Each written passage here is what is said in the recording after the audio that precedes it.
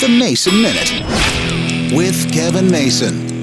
I got a memo from one of my bosses the other day just letting us know that a couple of people around the office were retiring, a couple of my team members. They'd been at the company for 20, 25 years each, so it was no big deal until I realized they're right around my age. I don't know if they were at technically retirement age yet, but they were retiring. And then a couple of days ago, read an email that one of my buddies from the music business, one of the first people I met on the music side of the business back in 1984, he was retiring too from one of the big record labels. And it kind of hit me. Now, he's only a couple of years older than me, but I'm getting close to retirement age. Now, I'll be honest with you, I have no intention of retiring anytime soon. My parents both retired early. I think my mom retired at 62, my dad retired at 64, so I guess that's technically early, but I just can't imagine. I know those years are coming up, but it's still a few years away, and I just don't think I'm ready for retirement. I checked my pocketbook, it's not ready for retirement yet, but I envy the people who are retiring. I've had friends in the radio business and the record business who retired before, but none were around my age. I'm getting older. I've got to face it.